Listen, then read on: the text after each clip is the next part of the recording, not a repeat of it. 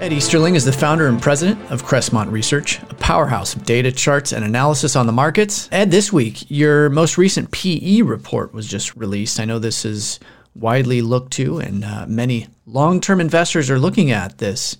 So it's an annual review of the price-earnings ratio for the S&P 500.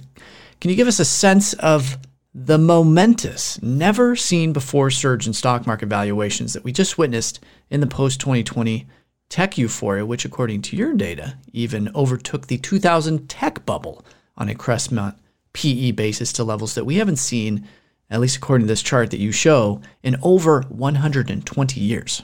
Yes, Chris, and it's good to be with you today. Thanks for the chance to join you for this podcast. The PE report is annually updated, and there are quarterly summary updates in the PE summary, but the PE report is a compendium of information about the price earnings ratio, not only Crestmont's PE, but also the as reported PE and the CAPE, Shiller's PE 10.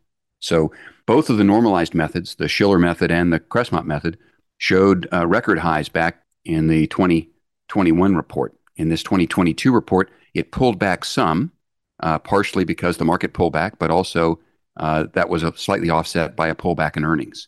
But we still are sitting up at a very lofty 31.4 on the Crestmont PE and 27 and change on the Shiller PE. So both normalized methods are well above the 21 that is the as reported, but even 21 as reported is a relatively high PE for an environment where inflation is not stable. It may be on a long-term basis a lot lower than it's reported on a short-term basis, but even that's an elevated level. To listen to this full interview, in addition to gaining access to all of our premium content airing during the week, go to financialsense.com and hit the subscribe button.